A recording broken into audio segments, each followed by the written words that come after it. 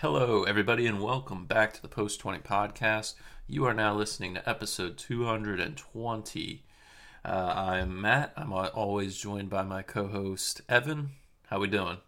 I'm just living life. I'm honestly happy, over the moon. Just watched a 6-0 win yesterday, over RC Lons. Got a 1-0 on the weekend. Works good. Couldn't be happier. Yeah, I always am just used to you doing the intro, so when I do it, I try to do the same thing, but I get my words fumbled up sometimes. Yeah, But I was, it's just habit. It's like in my brain. I just had like something else on my mind. I was about to spurt out and it just got jumbled. But next week will be our 4 year anniversary. I think our first Wow. episode came out December 5th, 2019. So yeah, coming up on 4 years. It's been crazy. I Mm. think the best thing is just the consistency and how we still have the same love and passion for it as we did at the start. It's like hasn't changed really. Yeah. I mean, it's great. Honestly, it's only become like more enjoyable to do as time has gone on. I really initially, like, the vision that we had obviously wasn't for it to be a football show, but I think the more and more we talk, the more and more it was primarily just you and I showing up for these things, rip roaring and ready to go. It has kind of evolved into this, and still, the more and more I look around for football podcasts, I find a new one every month, and it's never Americans talking about it, which is, I suppose, that's a good thing. But I think we occupy a niche in the U.S. market that there isn't a lot of people talking about. And even the American pundits, I don't think a lot of them know what they're talking about. So it's good. I mean, I'm glad that we do this every week, and I don't foresee us stopping anytime soon.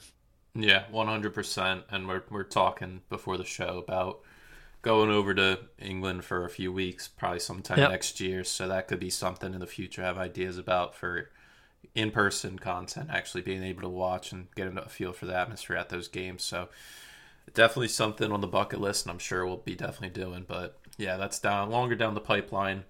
We got week 13 review, and then we got week 14 preview, getting into this hectic Christmas period starting in the December window. Mm. Records last week, Evan and I both went 6-4. Zach went 4-6 overall right now. Evan is third. He's 73-57 with his 56% success hit. Zach 76-54. He's 58%, and I'm 79-51. I'm at 60% success What rate. Yeah. a week. What a year for you so far, Matt. It's been good. I got a couple wild ones this week as well. Throwing it in. I feel like this is the time where we see things get crazy with the scheduling so tight, and teams like Chelsea, you were mentioning Arsenal with Europe. Chelsea doesn't have to deal with that, but so hopefully that works in our benefit. So yeah, let's get right into it. Game week Mhm. 13 started off with a banger. Man City hosting Liverpool ended in a 1-1 draw. We both got this one head on. Conventional start with the opening goal, Erling Haaland in the 27th minute off a Ake assist. Nothing really else for Liverpool there. They battled though. Man City only hit 60% to Liverpool's 40. The counterattacks were there for Liverpool. A lot of chances there that involved Darwin. Darwin played a big factor in this game, as well as Jota picked up an injury, and I think he's out for an extended period. So Yeah. we're going to be seeing him more at the forefront, Nunez, especially next month when Salah goes to AFCON.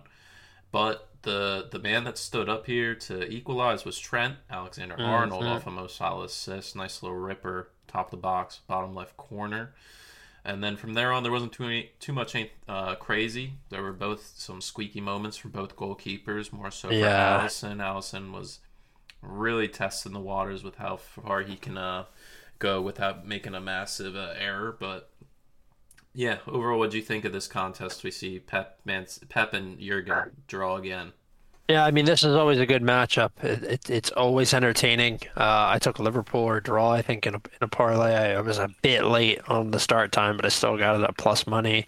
I thought Liverpool would always be in the game. That was the case, absolutely. looked so threatening on the counter. Darwin just he had many chances here that he could have converted. Liverpool could have absolutely won this game, and then you just have to remember that it's Darwin Núñez. That's just what's going to happen. He's not going to put away every chance, but he's good for a banger, and he's good for a goal you really need every once in a while. Was a bit surprised to see Trent be the one who stepped up, but I'll tell you what, he was wearing a new set of Adidas Predator boots. The Predators are my favorite set of Unreleased. boots of all time. They were unreleased. I mean, ever since I saw David Beckham in them the first time, he laced it up at the Galaxy, those gold Adidas Predators. I absolutely love those boots. I think honestly, we have to give credit to Adidas here. That's the reason he scored the goal. It was big. The celebration after, shushing. Just that's a crazy one. Yeah, what a performance from Trent in this one, just scoring a huge goal. You mentioned the goalkeeper issues. Allison, the first goal was an issue from him. It was really suspect the way that he played in this game. It's He happening got way bailed too out. often. I know, dude. It happens to Allison. But here's how it works. He'll go 10 weeks without making a fucking mistake, and then he'll make three mistakes in one game, and then he'll go another 3 weeks without making a mistake. It's not like every game continual issues, you know what I mean? It's not like we're seeing with Raya, or like we've even seen with Bobby Sanchez at Chelsea. Those guys are making issues all the time, or making errors all the time. You're seeing it every game. Allison is pretty consistent, but when he's having a bad game, he has a bad game. I think City were lucky, to be honest, to get away from this with a point. The pressure was building in Liverpool's favor all of the second half. Jeremy Doku, another person that didn't get on the sheet in terms of goals or assists, but holy fuck, dude. He is one of the most threatening take-on wingers I have seen in the last decade. Reminds me of very young Wilf Zaha, like just a street baller, does not give a fuck, will take anybody on. He will run you on, to the fucking cinders. He's so fucking quick, and he seemingly doesn't lose stamina. Some of that probably comes from the fact that he doesn't get back so much. And he's not really a pep player, but he is so good. And honestly, I think we haven't even seen all that Doku can do. He was such a great signing. But yeah, it was a super entertaining game. Early one. Wish it wasn't at 7:30 so that people could, over, in the US, could get up and watch this while they're not half asleep. But what an entertaining match. This one never disappoints, does it? One of the major issues living on the West Coast, if I ever thought of Oh moving. my God, it'd be 4 a.m. That really shows if you're passionate enough. Doku, you It- mentioned, he's a successful dribbler. I think he's credited for 11 successful dribbles That's taken crazy. past. And the goalkeepers, back to that point, do you think this is just an effect of the modern game? We see this now with all the top teams bringing in these types of goalkeepers that on paper are listed as being good with their feet and playing out of their back. Is that just how the game is nowadays? Instead of just old school, just hoof it up, don't have any spotlight on you, just do your job with your hands. Yeah, I mean, I really do think it's kind of a fallacy that you need a goalkeeper that can use his feet. If you ask me still, I would rather have a straight, shot blocker. And this kind of started with like Manuel Neuer, who played like sweeper keeper. Yeah. But there have been other keepers, at Neuer's level. Like Courtois is a great example. He can do it. He can play out of the back if he needs to. But more than anything, he is just a shot stopper. He is extremely good. He's huge. And as the game evolves and evolves, and more players want to build, or more managers want to build out of the back slowly, you need somebody that can trap the ball and then distribute it back out. But you're taking away from what a goalkeeper is actually on the pitch to do, which is use his fucking hands. Um, I fucking saw it last night with Onana. He's been, a good with his feet goalkeeper, but he's a very average, let's say average with his hands. it's just more to think about, you know? You're playing two positions almost. You're playing as like a third deep lying center back half the time, on top of having to be the one that stops the shots. It's a lot to worry about as a goalkeeper. I don't blame them, but yeah, I think that's just the way the game has progressed, and I don't necessarily think it's something that I like, to be honest with you, because we see m more and more errors now than we ever saw from keepers growing up. Yeah. Last thing on that game, both teams also this week qualified for the knockout stages of the European competitions. City in the Champions League, Liverpool in the Europa League. They both move on, and the result of this game moved Man City down to second on 29 points, dropped Liverpool to third on 28, level with Right. Aston Villa, only had on goal differential there. Next game, let's just rip the band-aid off. The headliner, the 10 a.m. game. We have Newcastle 4, Chelsea 1. Yeah. Game of two halves. Isak was a start in this game after a long while on the sidelines. It was a massive difference from Gordon at the 9, but both of those guys played massive roles in the match. Isak opened up the scoring in the 13th off a Lewis Miley assist. Raheem Sterling responded with an absolute stunning free kick in the 23rd. Debatably was a flop how he earned it off a Trippier foul on the back. Going to the half 1-1. A lot of cards flying. A total of 6 yellows with a red for Chelsea and 4 on Newcastle's side. 60th and 61st minute, that's when things just went out the just out the window really for Chelsea. Yeah. Lascelles in the 60th off a Gordon assist on the whipped in cross, and then Joelinton off a Thiago Silva massive error on a pass back to Sanchez. He also in the first half early on tried to do a scoop turn and fell over the ball. It was very poor. Shows the skill moves system in EAFC and how that works, and it can't correlate to real life. Reece James picks up a double yellow in the 73rd, so he'll be without us for the Brighton game this weekend. Yes. And then in the 83rd minute, Gordon made his mark, got his goal off a Miguel Almiron assist. This puts Newcastle only, what's that, 5 points clear of the top 4 on 23 points. They're a point behind Man United, who are in 6th. Chelsea hold their position in 10th on 16 points. They are 7 points from behind Newcastle in that last European place position.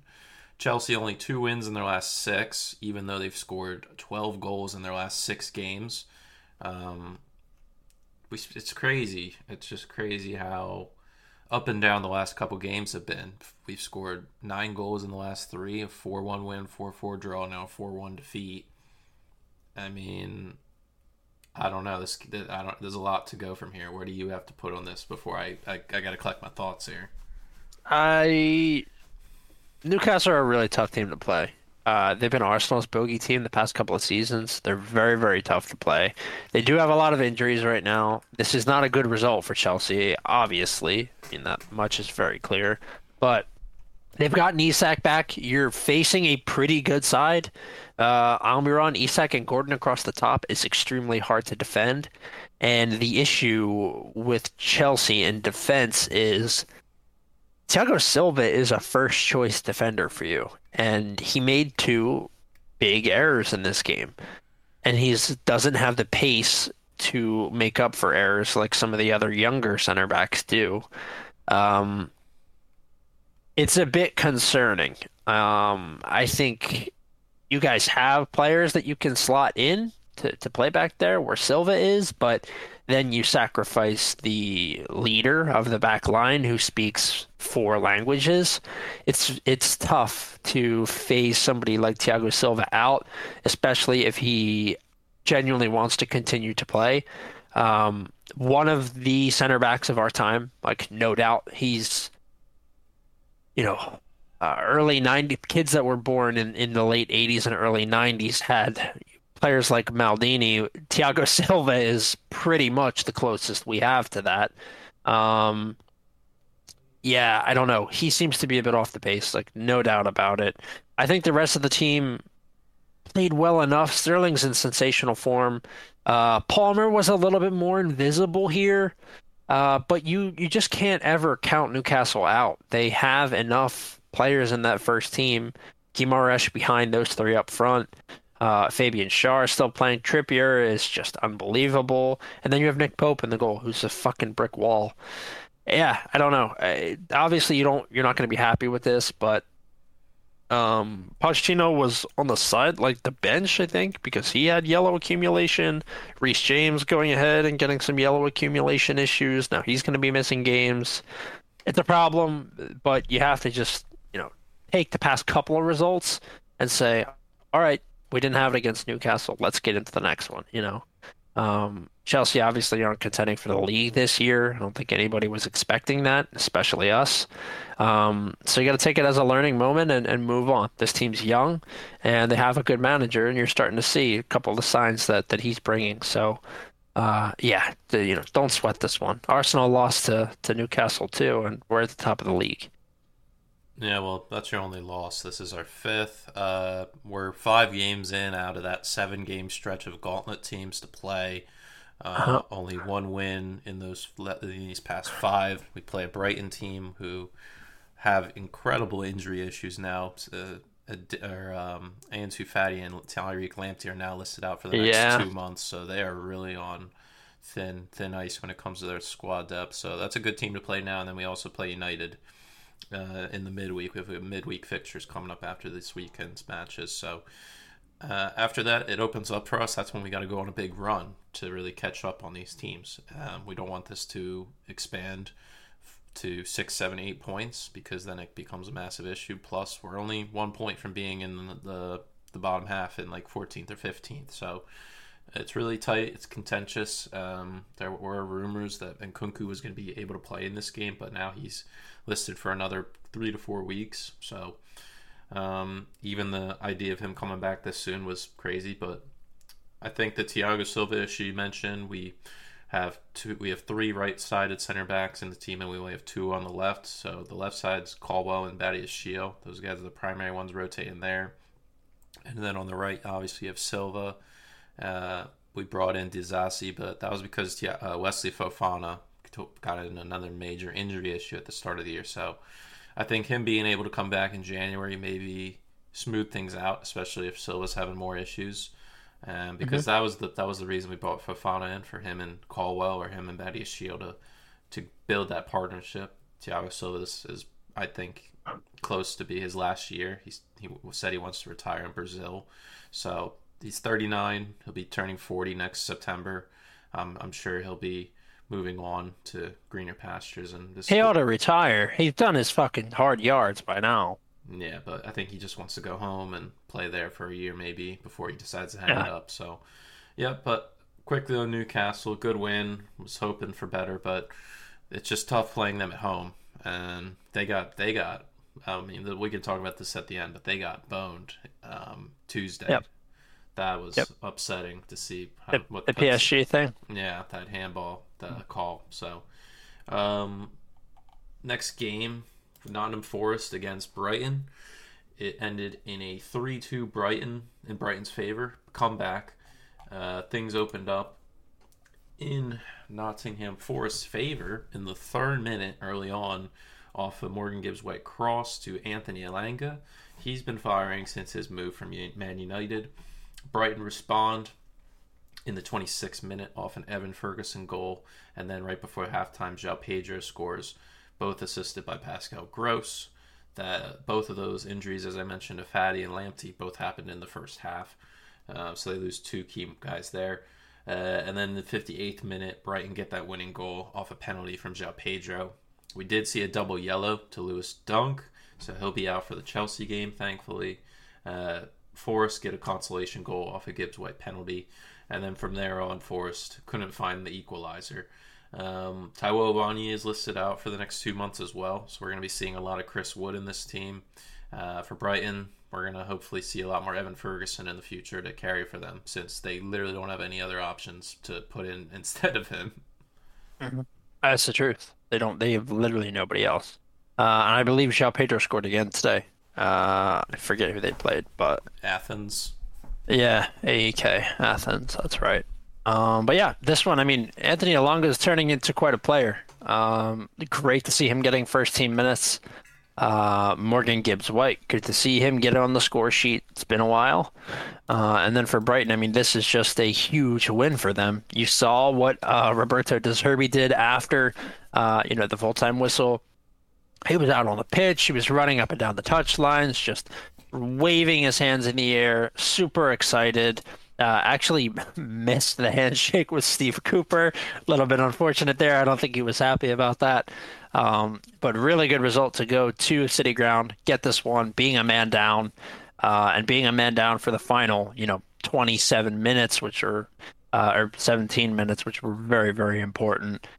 Gibbs White scored that in the 76th at the penalty, and it seemed like maybe momentum would shift to the point where they could get another and Brighton would fall. But what a result for Brighton. I know this is just Nottingham Forest, and some folks are going to say, Brighton haven't been that great. They've been pretty poor, but you have to take a game like this, especially now that they have Fati injured. This is a huge result. Doesn't matter who it's against. You got to give them credit. They fought hard. They managed to do it a man down at the end. Brighton are a good side. They're in eighth now. It's going to be tough going forward because they're so thin. But if there's one team that's going to bring somebody up that you've never heard of before, it probably would be Brighton. In the next couple of months, you just may see a name you've never seen before very, very often on the score sheet. I'm excited to see if Brighton promote anybody from within, from the youth, or somebody they've scouted. It should be interesting. Definitely, potentially. Well, I think a lot of those guys are set to come back at the start of the new year. But this is with that Europa League match today that they won 1-0. This is the first time they won back-to-back games in any comp since the start of September, where they beat Newcastle and Man United back-to-back 3-1.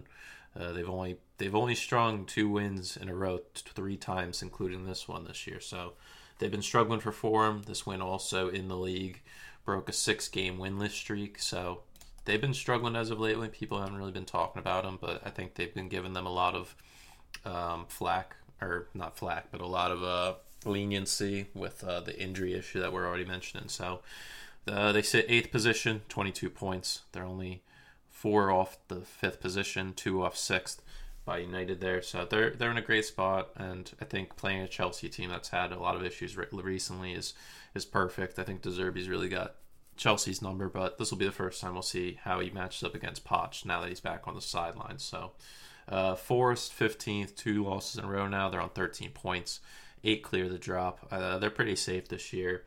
You would hope to see them win more at home so far this year.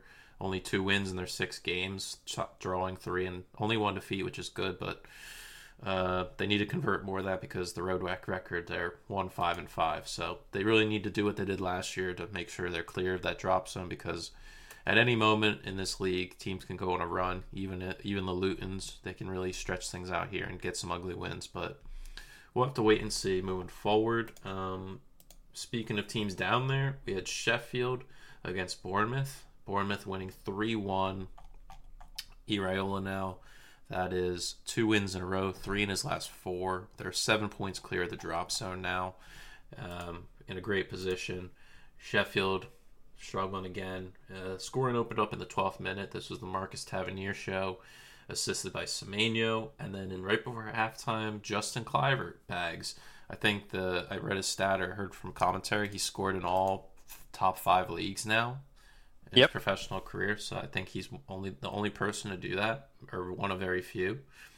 And then Tavernier doubled on the day in the 51st off of Adam Smith cross to the back stick. Sheffield get a consolation goal in the 96th off an Ollie McBurney goal, somebody they've really been missing. But ultimately, Bournemouth was in full control of this game, 55 to 45% possession, 23 shots to Sheffield's 10. What do you think of this game overall? I guess there's nothing really too much to look into. It's a 6-pointer in that relegation zone. I guess it's more of a victory for Bournemouth. Really, just get that confidence booster. What I will say is, it seems to me that Bournemouth, the players, are actually sort of melding together with Iraola's philosophy. it seems to me that they are playing how he wants them to play. They're understanding the system, and fucking hell, it took a long time for them to understand the system. But 3 wins in your last four, you're in good shape in the table, considering the three relegation teams have less than, they're 5-4-4 right now. That's awful. Bournemouth 7 points clear of the drop at this point. Great stuff. And they're not going to be a world beater, but they are playing the football that Iraola wants them to play. We saw, Clivert get on the score sheet. Who knows? Maybe that does something for his confidence. I was really excited about his transfer earlier on this season. Maybe it's just a bit late. Now he starts to pick up form. Team looked good. They look much more composed defensively, which was a huge problem for them. If you go back, if you want to watch the most symbolic defending you've ever seen, watch the way they defended against Arsenal.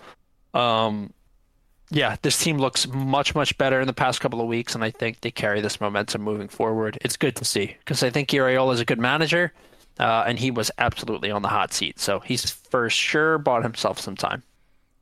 You can let me know if I'm being too focused on my agenda against Bournemouth, but I know you're an Iraola hater. their 3 wins, their last 3 wins, a 2-1 win over Burnley, who are dead last, a 2-0 win over Newcastle, who had 80 injuries, and then this 3-1 win over a Sheffield team that looks absolutely awful. They've conceded 34 goals now this year, and we're only a third of the way through, so they're on pace to give up over 90 goals. That is correct. However, I don't think you're being too harsh, but I will say you can only play the teams they put in front of you. It just so happens that they had a pretty weak schedule over the last couple, 4 weeks or so. They've gotten three good results. You'll take them.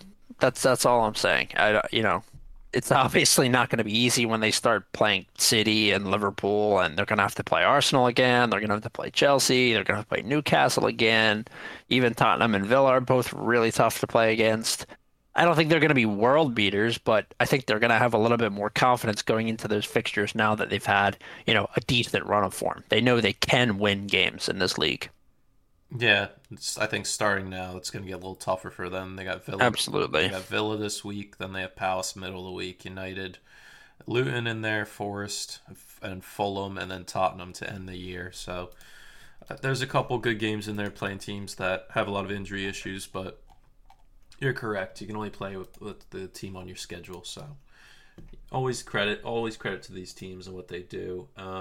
Moving on to a team that's in the dead last there, crushing. This is the harshest result in my opinion this week. Burnley 1, West Ham 2. Hmm. Burnley were in control of this game Yep. almost the whole time. They get a penalty in the 49th minute. Should have had one in the first half as well. That boy Koleosho, potential U.S. international on the left wing, has really stepped things up since Lyle Foster's taken time away. His estimated period has been set back even further. We mentioned last week you can't really put a date on it, but he's listed to be out until like the end of January. So I dropped his ass on my fantasy. I picked Koleosho up because he's the main driving force in this team from what I've seen. But Jay Rodriguez, as I mentioned, put the pen away. And then from there on, Burnley, it's a 50-50 split on possession, but you like the build-up from Burnley. It's looked no different what they've done so far, but collapse, 86-minute own goal from Darrow Yep. O'Shea, and then in the 91st minute, stealing it as the curtains closed, is that man Thomas Suchek, who's been stepping things up. He Oh, scored again in the 90th minute today. yep, he's picking up form. We mentioned a couple weeks ago. He's capable of doing this. He scored over 10 goals in a season before, and now he's playing a more advanced role. We're seeing as of lately, Ward-Prowse has played that, has dropped into that deep line playmaker. We're used to seeing him play when he was at Southampton next to Alvarez, who's a 6. And then Suchek's been playing more of that 10, and he's just an absolute war dog, just absolutely going head first in every challenge. And it suits him well. And they get the result here. David Moyes, massive points. It keeps them 4 points clear of Chelsea. Currently, West Ham are ninth, 2 wins in a row. Only 3 points back from European competition or European placement. What do you think of I guess start with Burnley here. It's just a capitulation. If you want to stay in this league, you cannot fucking piss away results like this. 5 losses in their last five. They have 1 win. This is something you are in the driver's seat. You have to at least get a point out of this. Then you let up an own goal, and then you let somebody score at the fucking death. This is horrible. It's indicative of the sort of discipline that Burnley have this year. It's indicative of the curse that J.J. Watt has unfolded on them. Ever since he's come in, they've been shit. I don't think that's surprising. J.J. Watt, great football player, American football player, but a bit of a cunt, we should say, always was. Do you think the Dude Perfect sponsorship as well? I do, man. I think they're cursed. Do you think I they got they're too cursed. Americanized? Yeah, it's not good. We know what happens when that happens. It's just it's not good. He's cursed them, I think. And Burnley are 100% going down. To me, it is. I don't want to listen. I don't want to see Vincent Company sacked, but how do you not at this point? I mean, they have to. They have to get something else going. They have a couple of decent players. Amdouni is solid. Kolyosho is okay. The defense is obviously horrific, but surely they have enough in the tank in this team to at least get a couple of wins. 1 win through 12 games. I mean, that is a fucking embarrassment. This is one of the worst starts I've seen in years. It's terrible. Do you think Cheers to West Ham, I guess, but yeah? Do you think come January they need to bring in some experienced players? Do they go down that route? An experienced goalkeeper. They sign Trafford in the that summer. poor kid. He's only 20 off his U21 run where they in the Euros they went unbeaten and didn't concede a single goal. Do you think it's Yeah. too much of a hype signing? Yeah, maybe, but I think like on top of that, you're playing with other talented young defenders when you're playing for the U21. Yeah. England side, the youth development, the youth they have in England right now is so good. I think this team needs like I want to say a full overhaul, but like absolutely, you need to bring in. You know who I think would walk into this team and make them infinitely better? Fucking James Milner. That's the kind of player they have to look for because right now they look absolutely lost. There is no commander, there is no general. It's a lot of just like hodgepodge, really kind of mediocre guys mixed with a couple of foreign pieces of talent. It's not good, dude. This is very bad, and I don't know. As company, how are you managing this team when you never, ever, ever had to deal with a team this poor while you were playing? Vincent Company was an unbelievable club captain for Manchester City. He also was surrounded by David Silva and Kevin De Bruyne and other extremely good defenders. This is just, he's out of his depth, I think. I mean, when it comes to possession, it doesn't seem to be an issue. They're right in the slab middle of the table with 50%. Discipline-wise, they're one of the fewest carded teams when it comes to yellow. They are listed with 3 reds, which is the second most, tied there with Tottenham. Yeah, I mean, when I watch their games or any highlights on that, like the possession build-up's good. The ideas there, the players understand it. It just comes down to in that midfield area where you need somebody to step up and be a little extra creative to take a guy one-on-one and to really expose things and just drive it to defense. I just don't think they have that in the center of the park with Josh Brownhill, and they got Sander Berge, who was a big signing. We thought at the start they stole him from fellow promoted team Sheffield. We thought that would be a massive swing for them, and it just hasn't seemed to be doing anything. And I keep mentioning Kolyosho, Amdouni you mentioned too, good. Can create things all on the ball and make runs off. It just, there's still that Jay Rodriguez, Neil Taylor there, like the old identity of Burnley, and that's just not going to cut it. So I just think Lyle Foster obviously is somebody they need back, a figurehead up front, and maybe 1 or 2 creative guys to really get things going. They like having their wingbacks or their fullbacks get involved in the attack. Last year they had Ian Maatson, who was a revelation for them, and now he's just rotting on the Chelsea bench. I should go back. I think that would definitely be a move they should make. Try to get him back in January, and I would agree on the Chelsea side of things. He needs to be playing a lot more. We saw him in the preseason playing as like as a seven out in the wing, like Mudryk is or Sterling, and it's just that's not where I think his progression needs to be. So going to Burnley and helping them out could be great for his development, especially in the Prem. So West Ham though, credit we saw them dial it back. Danny Ings starting at the 9 now with Antonio out. Bowen was also out, which is why they really struggled. And I think Bowen should be back this week, and he's a 50-50 chance. But yeah, I mean, getting points where it matters is what it takes to keep yourself in a high position in the league. So they sit with a 0-goal differential, West Ham there, 23-4, 23 against. It seems like they're all right for now. Much better than where you thought they would be at the start of the year. Yeah, no doubt. Okay, what's the next one, buddy? Luton 2, Palace 1. Oh yeah, bit of a shocker here. Headliner of the day though in the game, Eze gets hurt. He's listed Yeah. to be out until mid-January. So Elise comes back, Eze's out again now. So we're still gonna have to wait to see that duo play again, which sucks. But in this day, Luton get the dub. They put themselves in 17th. They're 4 points clear of the drop zone above Sheffield there. First goal didn't come until the 72nd minute off a Tandon Mengi goal from a Carlton Morris assist. Eze, though, with, well, we thought would be goal of the week. He scored off a Joel Ward assist. Nice little solo goal run, top left corner, absolute banger. And then Jacob Brown gets the winner in the 83rd minute off a unfortunate miscommunication between Johnston in goal and Anderson in the back off a nice whip ball in from Ogben.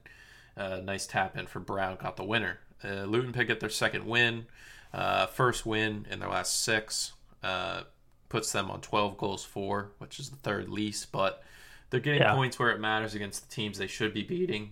And when it comes to Palace, that's 4 losses in their last 5.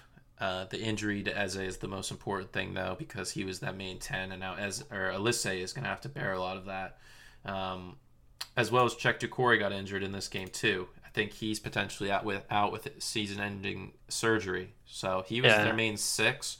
So they're really going through it. And I think earlier than last year, I might jump on the train. They're going to get dragged into something nasty come this Christmas window. That's my feeling right now. I don't know about you. Yeah, I mean, Eze is an absolutely massive loss for Palace and also for my fantasy team. When you have 2 creative players like him and Olise right next to each other, it just opens up so many opportunities to play balls over the top, to play whipped crosses in, and not having both. I mean, thank God they're getting Olise back and he looks great, but yeah, that is a huge loss. I don't think they're going to be as bad as they were, over the Christmas period this year. I think they've gotten some of that shit form out of the way. They do have 4 losses in their last 5.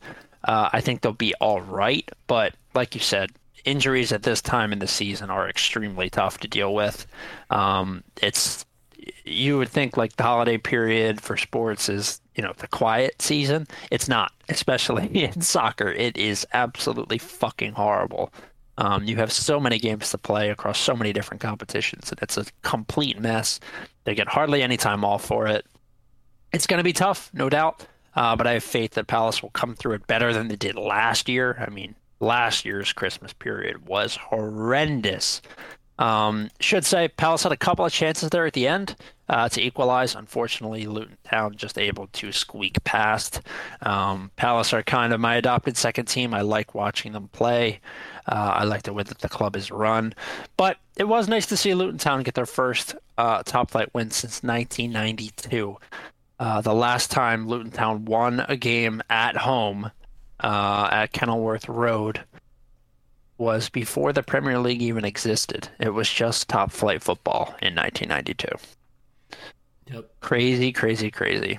All right, we jump from the bottom end of the table to the top. Your new league leaders, Arsenal with a 1-0 win over Brentford. I'll let you take That's this right. away. Kai Havertz FC, he's back. Scored the winner yesterday, or the opener yesterday, in the match against RC Lens, which was at the Emirates as well. This time going down, or across town really, to the G Tech, where he scored the lone header off the bench in the 89th minute. Good Lord, this game was sweaty. Zinchenko, goal line clearance. Declan Rice, goal line clearance. Aaron Ramsdale, more errors than I can count. Mikel opted to slot in five attacking players with Odegaard, Trossard, Martinelli, Jesus, and Saka all playing in forward positions. Declan Rice exactly where I wanted him to be, in the heart of the midfield, playing further back as a CDM. And as I expected, he had a fantastic game. Saliba and Gabriel continue to impress me. Brentford, they stuck in it. They defended really well. They did have five men at the back, which is part of why that five-man attack from Arsenal was neutralized.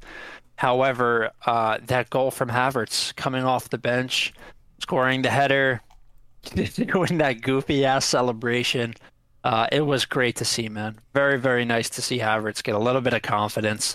At the end, at full time, Mikel dragged him all the way over to the traveling Arsenal fans, so that they could, show their support, show their thanks. It was nice to see. I was really happy that we won this game, because Brentford fought so hard. I think it was well deserved. I do think we were the better team. We had considerably more shots, and we held a majority of the possession. That's kind of the way it goes with Arsenal these days. But yeah, we're super happy to see Havertz get on there. I know I've been very critical of him, but you have to be critical of players that you buy for that much money. And it, just so happens that Havertz is in a good goal scoring run right now. He's got 2 goals in his last 2 games. That's great stuff. Yeah, that's all you can ask. Yep.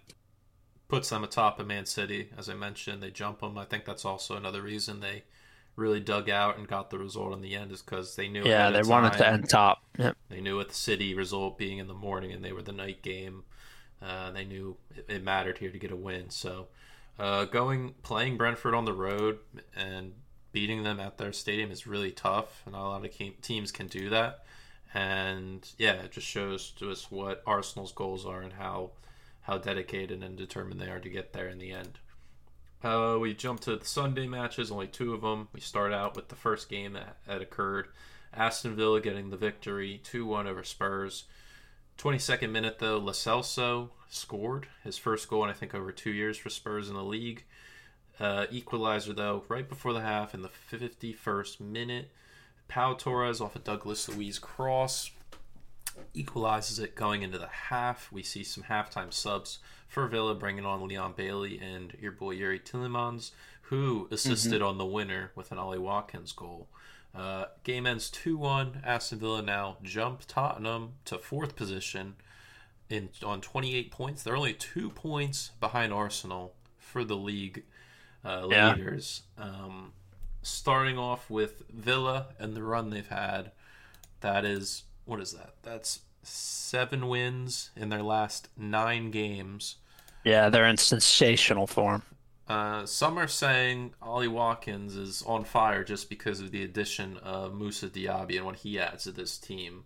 Do you think a lot of that is true, or do you think maybe it comes from other guys as well? Or is Watkins just on his own, just finally shining? I mean, I think obviously Watkins is in incredible form. He's that English striker that the league was missing. That he needed to step up because Kane's gone. He kind of fulfills that role. He's bigger. He can play the target, but he also drops in. He's great passing. You can't just say this team is as good as it is because of Ollie Watkins. Douglas Luiz has been sensational this year. Yep. I mean, he has been fantastic. Matty Cash has stepped up big time. Luca Digne has been good as he always has been. Pau Torres looking like a great signing at this point. Ezra Konsa, we've talked about him many times. And Diaby, you're adding in all of that pace and all of that, just threat. He is, on his day, he is fucking unplayable. He's so good. great assister of the ball, great scorer of the ball. Done a little bit more of the assisting this year than he has, with the scoring. But um, I think you have to give credit to this entire team. They've finally got some depth. Leon Bailey's been good in stints. Jean Duran has been good in stints. Tielemans has been great the past couple of times he's gotten subbed on. I'm still a bit surprised that he's not starting, but you can't really throw him in there ahead of Boubacar Kamara because he's been great this year as well. This is a well-drilled side. Unai Emery is, much to my chagrin, apparently a very, very good coach. Maybe we didn't give him enough time at Arsenal, but he's been awesome. And I, for one, am very much enjoying the renaissance of Aston Villa. It's been nice to watch. I lean more towards maybe Unai's not the manager type to be at those top tier clubs with the Big most amount of clubs. pressures. Like That's fair. Sevilla's been his, or Valencia, wherever, but when they're just Europa League after Europa League, it's just he dominates. When the spotlight's not there, he's winning those secondary competitions that aren't in the limelight as the Champions League or winning the Premier League with an Arsenal or City and that type of deal. But he just works with where he is. I mean, he's just there, and people can finally start respecting him for it. But speaking about managers and being respected, the 3-time manager of the month in the Premier League, Ange Postecoglou, gets another tough defeat here. That's 3 straight defeats. Tough one. They had 18 shots total, 8 on target. Emi Martinez was playing out of his socks, making incredible saves. Yeah. Also, another staggering injury to Tottenham with Bentancur, having a bad ankle injury. I think John McGinn was the one that tackled him, and it was a dirty looking one. I don't think he had malice going into it, but he's out for now 2 to 3 months, and a lot of the play went through him in this game, and now they're really out of all their midfield options here. Yeah, they're fucking toasted, man. You saw what it looked like. Basuma missed this game with suspension and no Bentancur out. They had the trio of Kulusevski, Lo Celso, and Højbjerg. Skip came in as well at the end. Yeah, and that young boy, Alejo Velis, who's actually a striker, they slotted him in at center mid, I think. And Emerson Royale having to play at center back over Eric Yeah, Dyer. it's tough. But, he's probably better than Dyer, to be fair. That just shows where Eric Dyer falls on the depth chart for Postecoglou. That's good. That means Ange knows ball if he's all the way down there on the depth chart. So, it's tough. I mean, you thought he would have left. He's going to be leaving in January, but with their injury issues with Van de Ven, I don't know if that's going to be. Romero should be back, though, for the next game after his suspension, so that's a positive for them. That is a positive, but even still, like, so what? You leave Emerson in and you throw Ben Davies back to the bench? I don't. I think it's going to be Porro, Romero, Davies, and Udogie until Van de Ven comes back. They need Van de Ven back. Like, they need him back so bad. As soon as they get him back, what's Madison's situation? He'll be back by the new year, right? They're saying he'll be out until mid-January, so right around after the first round of those FA Cup games, the second week, so after the winter break. It's a shame. Obviously, as a Spurs fan, like, you feel for them because this was the first time in a long time that it seemed like everywhere on the pitch you had a standout player. You had Madison in the midfield. Son was in sensational form.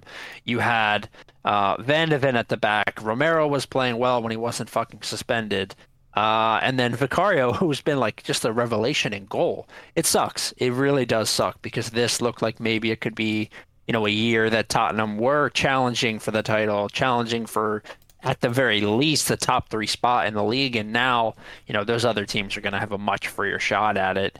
It's very unfortunate. I think Tottenham will be okay once those other players come back, but this holiday period is going to be fucking bloody for them. There's no doubt about that, and that is unfortunate to see because Ange Ball, when he had all of those weapons, was just unbelievable to watch. And at the end of the day, guys like us who watch almost every game every weekend, like, you want to see good football, and they were playing good football, and now, it's one more team that's going to be relegated to playing cancer ball until they have their guys back. It's unfortunate.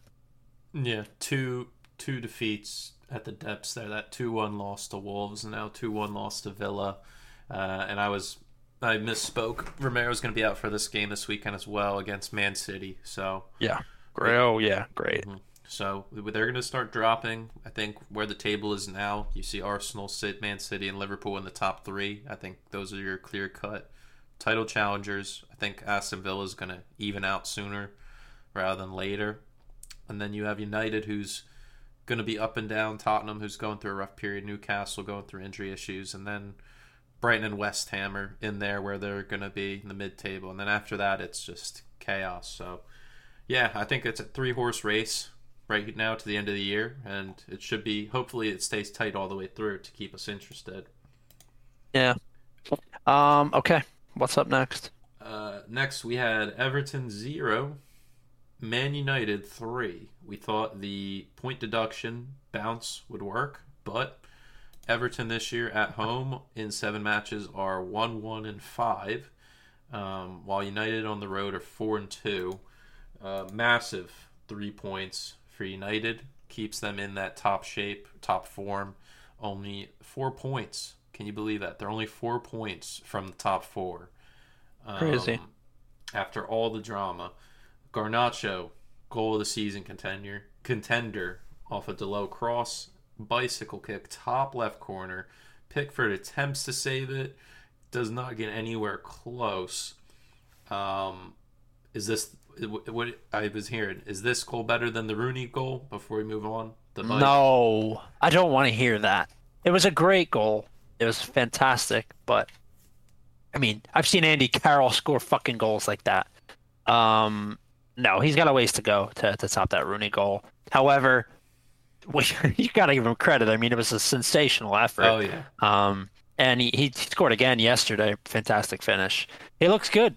Garnacho, as I was calling him, before he stepped it up. I will put some respect on his name, at least until he starts to ghost again, which will happen. Very, very impressive. If he hadn't scored such a stunner, I don't think United would have eased past Everton quite as lackadaisical as they did.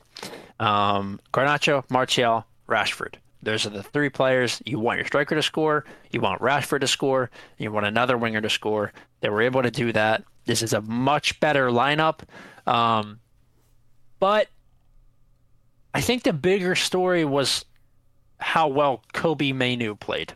18 years old, Man United guy through and through.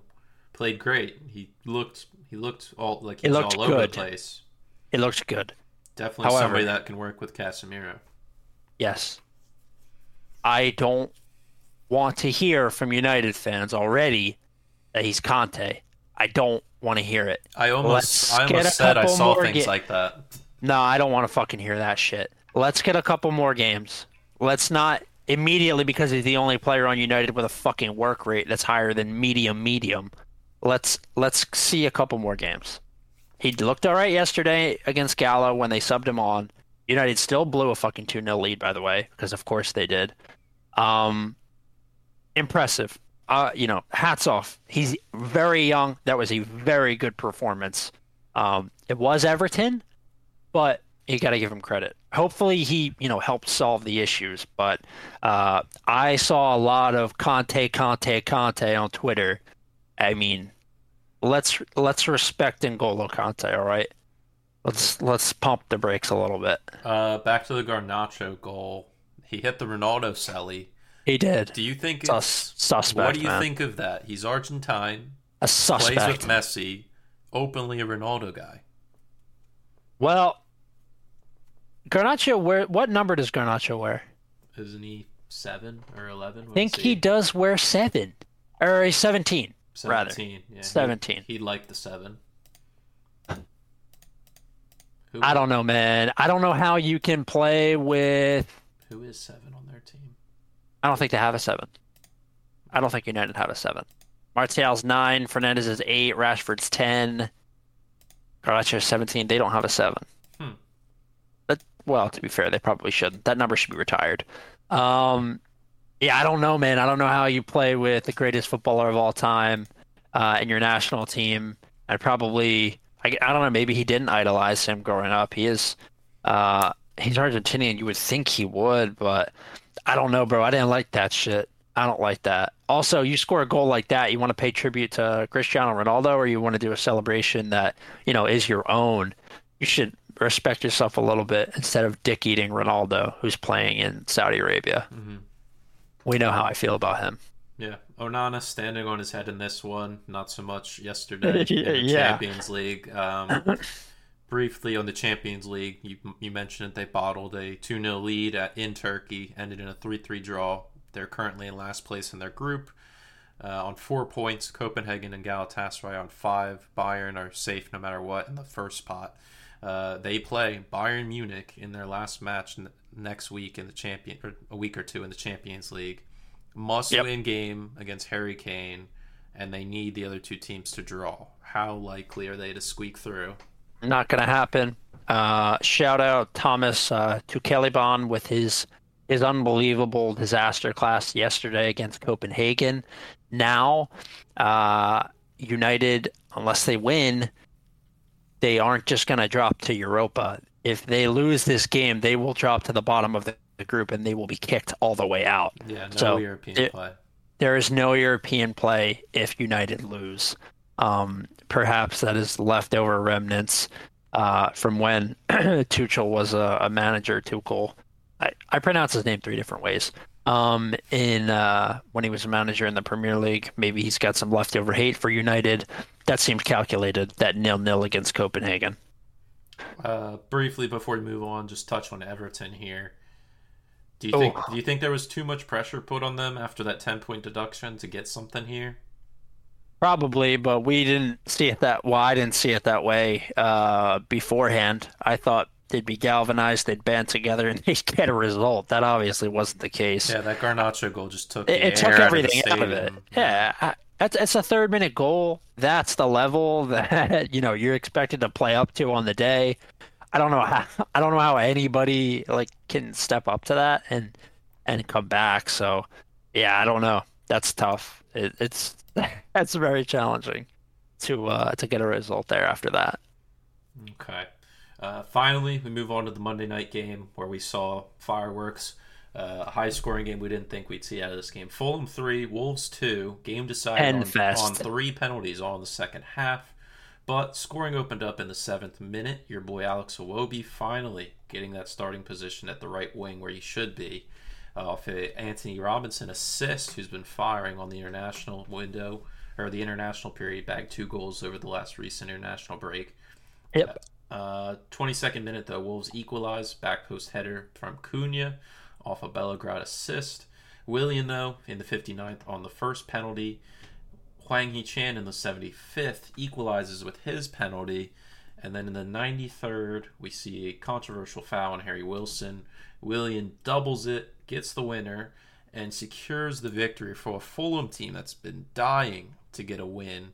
Their first win in their last 5. They were on a 3-game, 3 losses in their last 5 with a draw in there, unfortunately, against Brighton. But massive 3 points. They're level with Wolves, Palace. Yeah, Wolves and Palace there on 15 points. Only 1 point from the top half of the table. What did you think of the result here? They got it without Paulinho, which is something they don't do very often. I mean, it's nasty that a game's decided this strongly on pens. I think Wolves did really well to stay in it after going down, twice. They went down in the 7th and then they went down again in the 59th. They did really well to stay in the match, but unfortunately, sometimes these games are decided on calls. The second one was a pen. You have to give that to them, but it was kind of weak, I thought. Like, just kind of came in on the backside, and then He cut him that off and was stepped right that. on his foot. He did. It looked soft in like full motion, and then I did watch the replay, and I was like, yeah, I guess you got to call that a pen. Before VAR, that would have been to the referee's discretion, but the game has changed. Obviously, Fulham needed a win really bad. Willian did great to convert both penalties. It's very rare that you see a player take two penalties in one game. Usually they switch it up. But if you look at the team, who else are you going to give it to besides Iwobi? I don't feel confident with Jimenez taking one, and I certainly don't feel confident with Andres Pereira taking one. So great game from Willian, clinical from the spot. Wolves, different look here. Nori and Semedo played a little bit further up than they normally do. It's usually a flat four. But yeah, just not up to the task, I guess, defending. I didn't think it would be as high scoring as it was. And, Fulham, they needed a result. They still defended poorly, though. This is the issue with Fulham all season long. They're okay now on the table. I mean, they're level with Wolves and Palace. But defensively, they still look pretty poor. Robinson is not like a strong, super strong, consistent defending fullback. He's very good going forward. He's very good receiving and passing the ball. But Ream and Robinson on that left side, like Ream was getting exposed early in that first half. It's questionable, dude. He's Ream is 36. so slow because he's so old. He may have the knowledge, but does he have the pace to keep up still? I'm not sure, dude. I'm really not sure.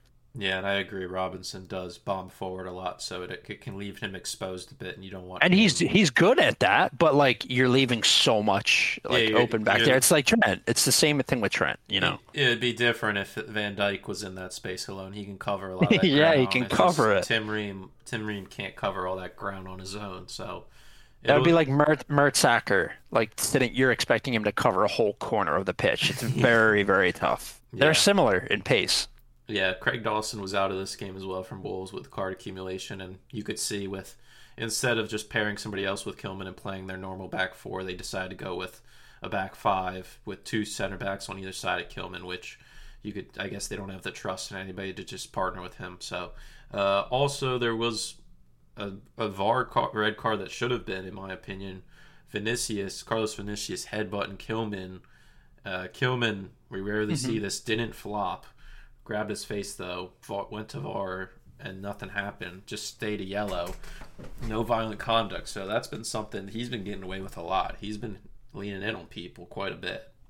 Yeah, I know. Very aggressive, we should say. Okay. That concludes the recap. If we want to move on before our picks, let's get into our players of the week. Let's start off with our good players here. I'm the best, man. I did it. All right. Who would you say was your player of the week, Evan, for Game Week 13? That is a great question. I think I gotta give it to Ollie Watkins. He's been consistently great this year. Stepped up in a minute where they really needed him here. Sealed the 3 points against the Tottenham side, who obviously wanted it very, very badly. He's got them all the way up to fourth in the table. They're only 2 points off the lead, 1 point off of Manchester City. He has helped elevate this club to a point I have never seen them. This is. We talked earlier that it's a lot of different factors, but Ollie Watkins is obviously at the spearhead. I got to give it to him. Another fantastic result for Villa, and he's the one that's leading the line. Yeah, for me, honorable mention, Thomas Souček has been digging West Ham out of the hole as of lately, but I'm going to go with Marcus Tavernier, bagged a brace against Sheffield team. He stepped up when the team needed him. He's a guy that's capable of carrying them, starting at that right wing and taking some of the pressure off Dom Solanke, which he did here. So that's definitely something they need moving forward to keep them clear of danger going the rest of the way. Flip side, we go to the worst player of the week.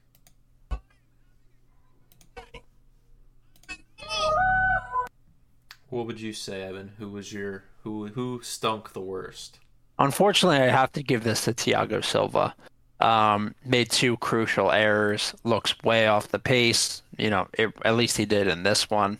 I don't want to say he cost Chelsea the game, but he certainly did not help them. So much of that defending comes down to him. He has to be better.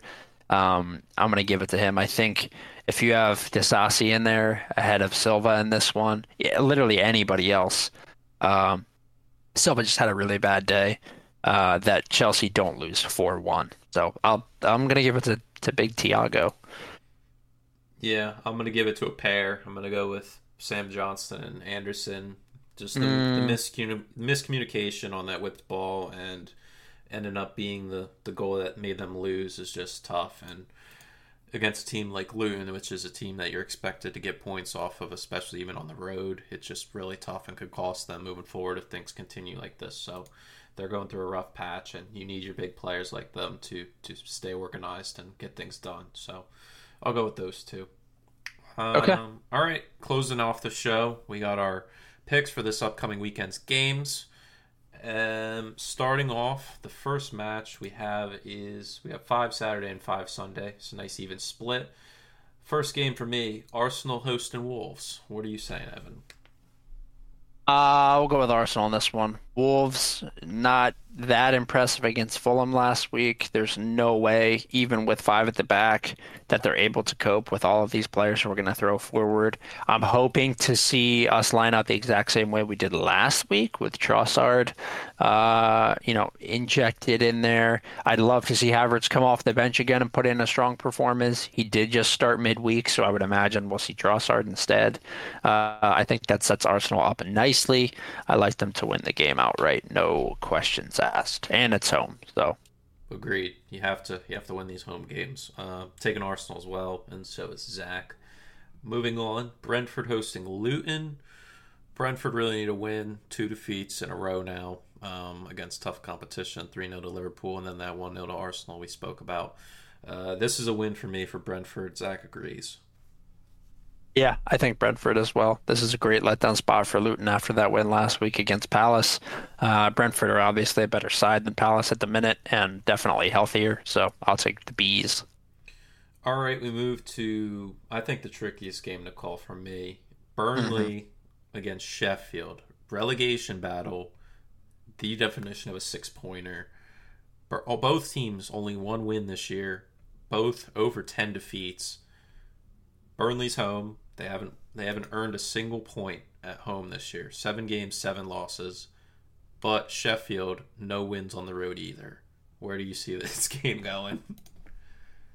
I'll take a draw. This is going to be stinky. I'll take a draw. Maybe a 0-0, maybe a 1-1. These teams can't get out of their own way. Not going to be an entertaining watch, but we will be there no matter what. Yeah, I went with a draw as well. Zach's going with Burnley. I got a question. If Burnley loses this game, does Vincent Kompany get the sack? No. I mean, what would tell you that they do? He hasn't been sacked yet, and they've lost 11 games. No way. There has to be a change at some point, no? Yeah, maybe around Christmas when they can send him home to his family. I don't think so. I don't think now. I don't think they just do it now. We're at a period in the year where historically only 1 or 2 teams have ever survived. What makes them think things are going to change with him? He's clearly not changing his tactics. JJ Watt effect. He must be a big minority holder. Yeah, he is. Jesus. Actually, I think he has a considerable amount invested in Burnley. Yeah, well, I don't know. I don't have any ill will against Vincent Kompany. It's just if the results aren't going your way, it's just at some point you need to tweak something. So, but yeah, I went with the draw as well, and Zach went with Burnley just to double that. We move on. Forest hosting Everton. I'm going with Everton here. Zach is going Forest. Where are you going, Evan?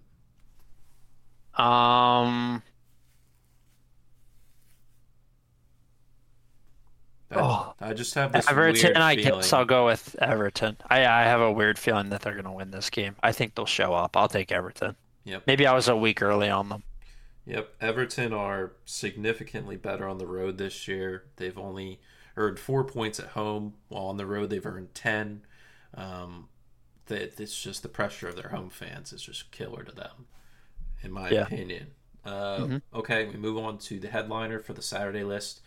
Newcastle hosting Man United. What are you thinking here? Does the hot streak end for United in the league? Yes, I am taking a draw. I think both of these teams share a point.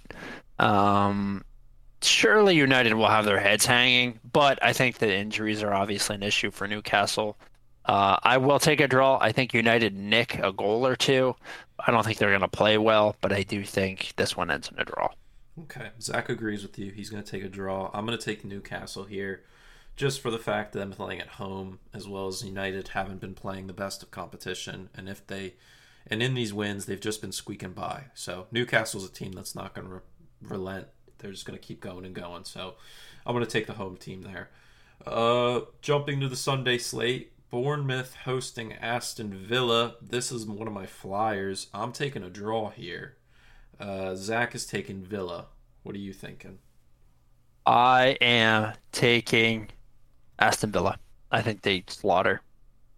Okay.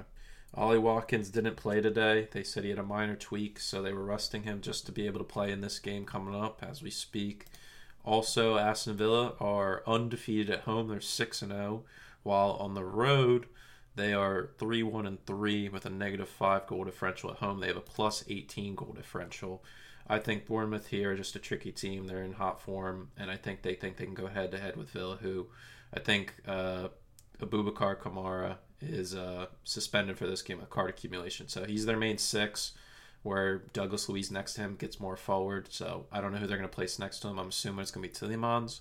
So hopefully that gets the job done for them. But I just think Bournemouth squeaks something here at home. Moving on, West Ham hosting Crystal Palace. What are you thinking here?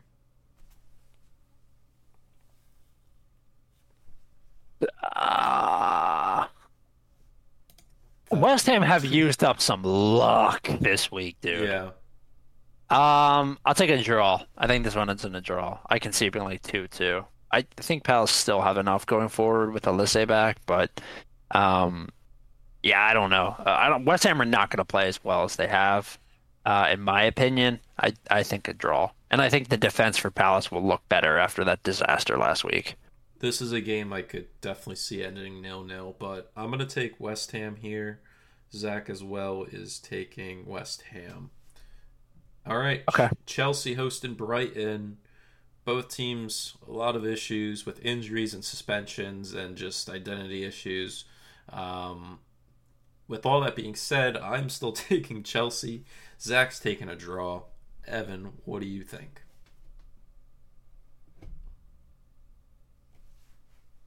I'll take Chelsea. I don't begrudgingly. I don't want to take them, but I will take them. I was going to say there wasn't much joy behind that. No, there's not. There's not much joy there. But Reece James continues to fuck me like every week, dude. Every week. Yeah. And I think Malo Gusto might be like a game time decision, so we might be having somebody random at right back. I don't know. Somebody out of position. Might be Dizazi again. Yeah. Next, we have Liverpool hosting Fulham. This might be a 5-0. I'm taking Liverpool. And Zach as well, Liverpool. Yeah, I'm going to take Liverpool as well. It's at Anfield. It's going to be chaos. Fulham struggling defensively. They might get eaten alive here. And then game of the week was supposed to be, not anymore, Man City, Tottenham. Mm-hmm. How worried are you for this Tottenham defense? No, I'm taking Tottenham to win. Really? Yeah, I am. These games are always very entertaining. Yeah. Like, always really fun to watch. It's typically end to end. There is something telling me that Tottenham pull a team of destiny situation here. City just set their fucking trial date for their 100 million violations. I think the players, or maybe not even the players, but Pep is scrambling a bit. This is wishful thinking. I'm taking Tottenham. Wow. Zach and I are obviously taking Man City, but damn. Yeah, I mean, Tottenham are the bogey team, but through all those years, due to one man, and he's not there anymore. I know, he's not. He proper hates Manchester City. So I hope you're right. That Me too, buddy. Arsenal would be 4 points clear of City. Yeah, but I'm not as worried about Liverpool. Yeah, we have tough matches against City. We usually play all right against Liverpool in the past couple of years. So, um, yeah, I don't know. It's just very wishful thinking, but I will take Tottenham. All right. Yep. With that being said, that concludes this week's episode. Just an hour and 15. Nice extended one for you guys coming back. Make sure you check us out on our socials at Post20Pod on Twitter and Instagram. Follow us on our streaming platforms. Share with your friends, family, on SoundCloud, Spotify, and Apple Podcasts. Let us know what you're liking about the show, what maybe things you want to be improved. I've improved on my pronunciation on Ange Postecoglou, so That's right. You're killing it now. yep. With that being said, Evan, is there anything else you'd like to add? Next episode should be maybe like Monday because we do have midweek fixtures coming up, so we may have to squeeze something in there. Yeah, no, nothing. We'll see you guys early next week. I will clear my schedule so that we can record early. Yep, coming up on the 4-year anniversary, as I mentioned on the top of the show. Appreciate everybody that's been here from the start or has just joined us now. If this is your first time listening, we appreciate it. And we'll talk to you next time. Take care.